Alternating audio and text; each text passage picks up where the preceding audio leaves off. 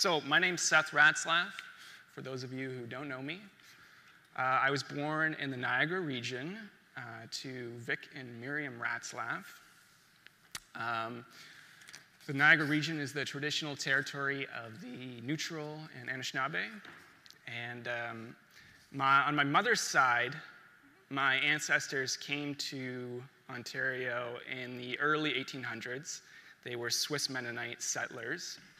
And on my father's side, my Russian Mennonite ancestors came to Canada. They settled out west in the early 1900s.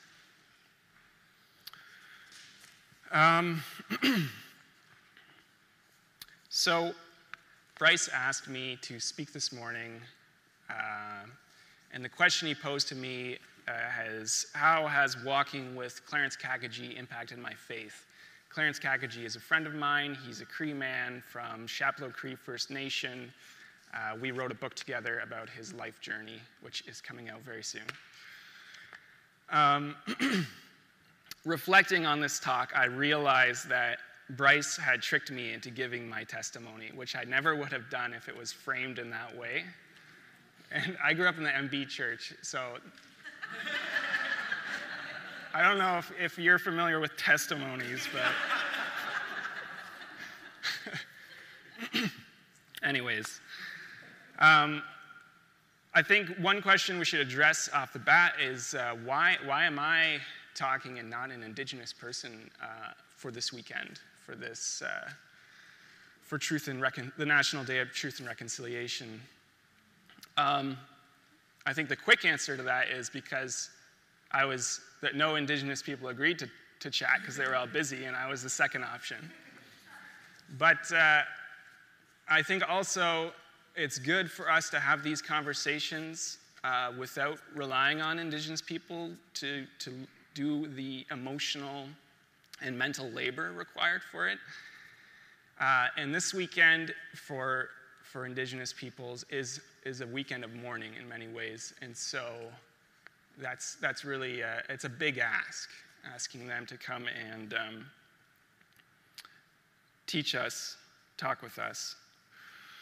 So it's good for us to have these conversations on our own, and I'm going to try to challenge you this morning with some questions and some ideas.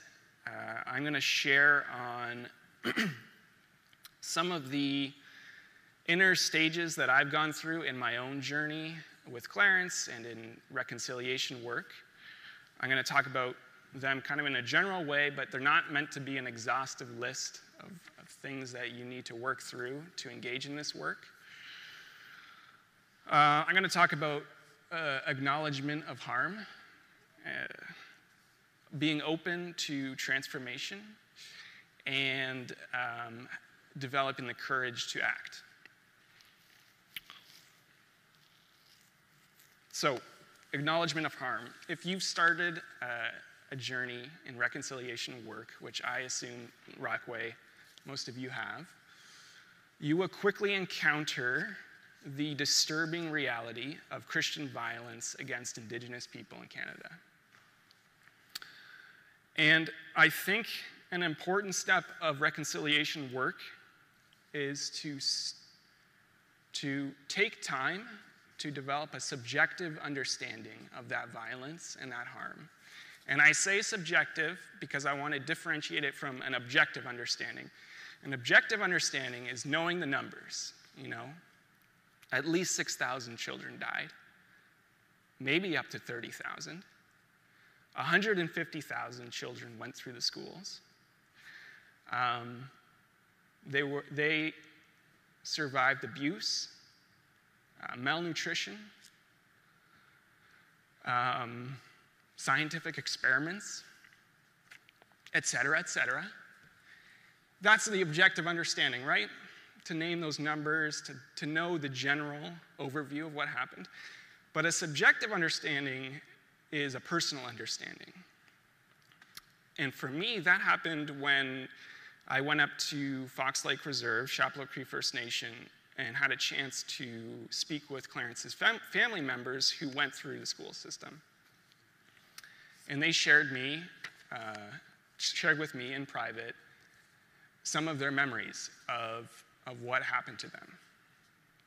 And that's where it gets real. So, for me, stay on track here. For me, a subjective understanding comes through conversations, but it can also come through reading. There's many disclosures of harm in the TRC report that you can all read. It's free to access online. But for me, it's internalizing the true reality of the harm. You think about questions like, how would I react if my child, if my grandchild was taken away by an invading culture and taught a new religion and to detest everything that is beloved to me? How would I react? What would have happened to me in those schools? How would I have coped? When you hear those personal stories, you develop an appreciation for the immensity of the impact and how it continues, the fallout continues to this day. I think that's part of the power of the orange shirt. It's one of those personal things that happened to Phyllis Webstad. They took her orange shirt away, and it's this senseless cruelty, right? And it's just one of so many examples of just senseless cruelty that is incredibly challenging to fathom. And I think when we do fathom it, when we do take it seriously, it should cause us to question our faith. Adrian Jacobs, who's a leader of Indigenous justice for the Christian Reformed Church and a member of the Cayuga First Nation from Six Nations, he put it in a way that I really liked, talking about the subjective understanding of the violence. And he said,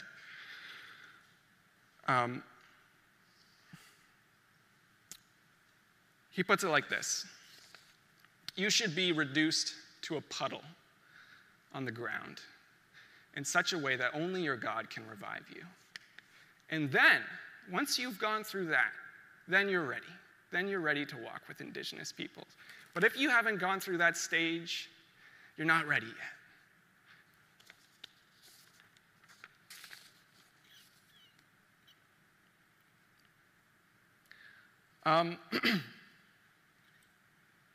A good test of where you are in that journey is to think about your comfort level when we're discussing these kinds of things.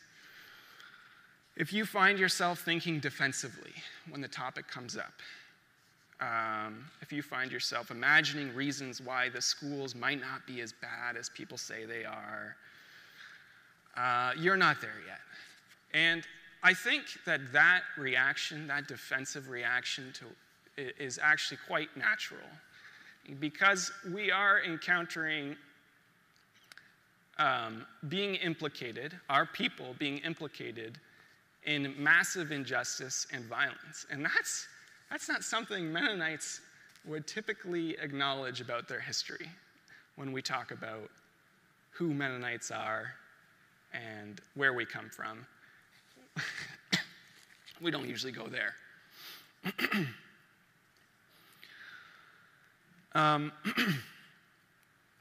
And that's in part, that's why it's good to have these conversations among ourselves, is to work through those defensive lines of reasoning, right?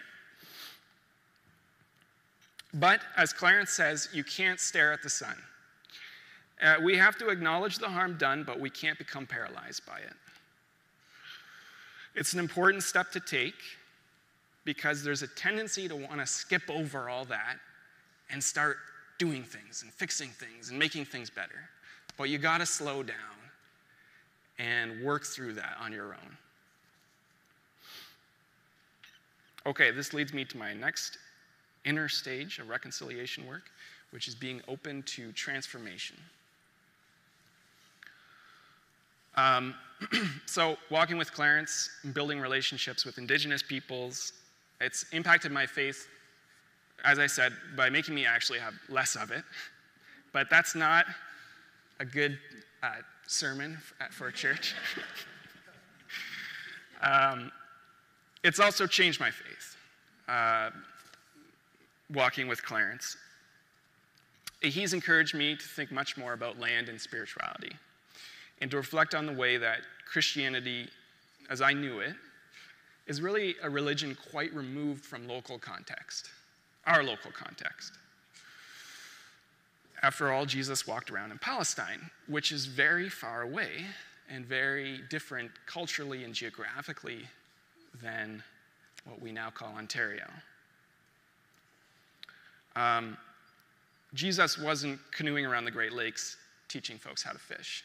But some Indigenous folks might actually disagree with me on that statement. Being open to transformation means developing a respect for Indigenous teachings, stories, and ways of knowing, and being willing to let those teachings change what you believe and what you do. So this starts with listening and seeking understanding. Us settlers have done a lot of teaching and talking over the past 300 years. And often, usually, it's been done in very insensitive and coercive ways. It's time for us to do the learning. Not just about the harm, but also seeking to learn Indigenous wisdom. So I'm going to give an example of one way that Clarence's teachings has changed me in my spiritual practice here on this land, and that is laying down tobacco as a way of giving back when I take from the land. So that's something Clarence taught me to do. We do that whenever we harvest, when we go fishing, and it's also a form of prayer. It relates in a way to one of the wampum belts that guide the way we're supposed to live on this land, which is the dish with one spoon wampum belt, which talks about always leaving enough for someone else when you take from the land. And I give that example as a way that Clarence has changed my own practice, but not as something that you should all go out and start doing. I think you should be quite confident in your understanding of new spiritual practices before engaging in them, and ideally you should be encouraged by Indigenous people before you start doing them. Okay, a third inner stage of reconciliation work: developing the courage to act. So action is intimidating, in part because it's hard to know what to do, and in part because it's very easy to make mistakes.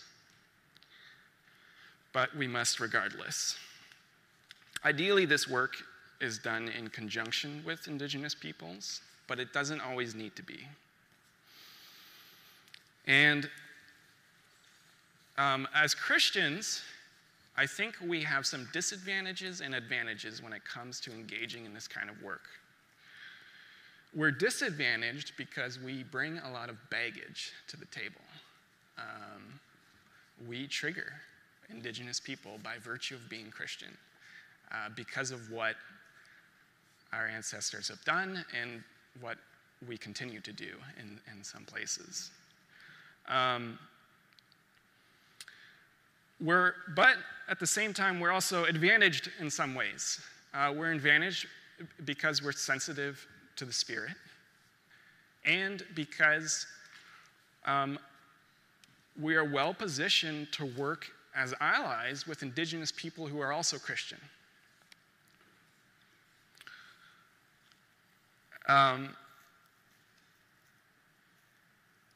I think it's important to honor Christian Indigenous people because, I mean, one thing I think about in that regard is if they went through all that they went through in terms of the schools, colonization, and they still chose to follow Christ, they must have something.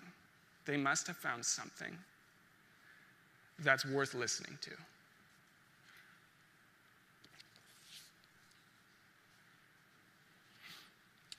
So some suggestions for action I'm just going to leave you with here.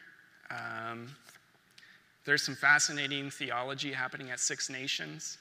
I think it would be great if Rockaway was involved in that conversation, was learning from Six Nations Christians. So I think we should be inviting them to speak here.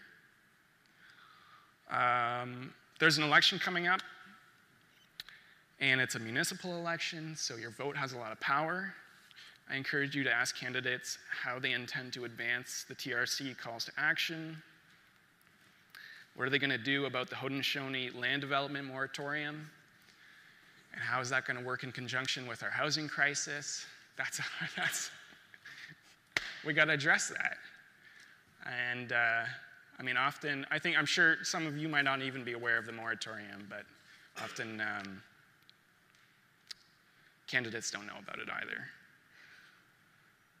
And if you don't know what it is, you can look it up. It's online. Actually, maybe I'll just say briefly what it is. The Six Nations have been fighting for fair compensation for this land ever since they started selling it off and not getting paid for it. They've been in the court system for now 25 years with land claims that actually have to do with Block 2, the one we're on right now. And that's the court date's coming up actually in the spring. And probably what's going to happen is we're going to have to pay some money because they didn't get money for this land. They didn't get all their money. And they called a moratorium on land development because the government's strategy with this land claim has just been to delay it in court. And meanwhile, the land keeps getting developed. So that was part of the reason why they asked for a moratorium on land development, to try to force the government's hand to do something about this land claim. I think it's important to learn about the trees that govern the land we're on. So learning about the history of the Haldeman Tract, that was a little bit of it that I just gave you there. But also knowing the wampum belts that guide the spirit of the way we should live here. So the one I talked about, the dish with one spoon, has to do with how we use resources on this land. There's also another really important one called the two-row wampum that talks about how Indigenous and non-Indigenous people should relate to one another while living, coexisting as neighbors. And I think you should read stories and listen to Indigenous people, their wisdom, as well as their disclosure of harm. So, 3 things that I've kind of gone through. I think other people should too. And I'm not saying that I don't want to make it sound like I've done this work now and I'm ready. And this is a learning cycle. And I'm just as much learning as the rest of you. But acknowledging the harm subjectively, being open to transformation and finding the courage to act. It's important to keep in mind that reconciliation, it's not really a goal. It's a process. It took 300 years of settler colonialism to get where we are now, and it's going to take at least that many years to make our way back to right relationships with our Indigenous neighbors. That's all I got for today. Thanks for listening.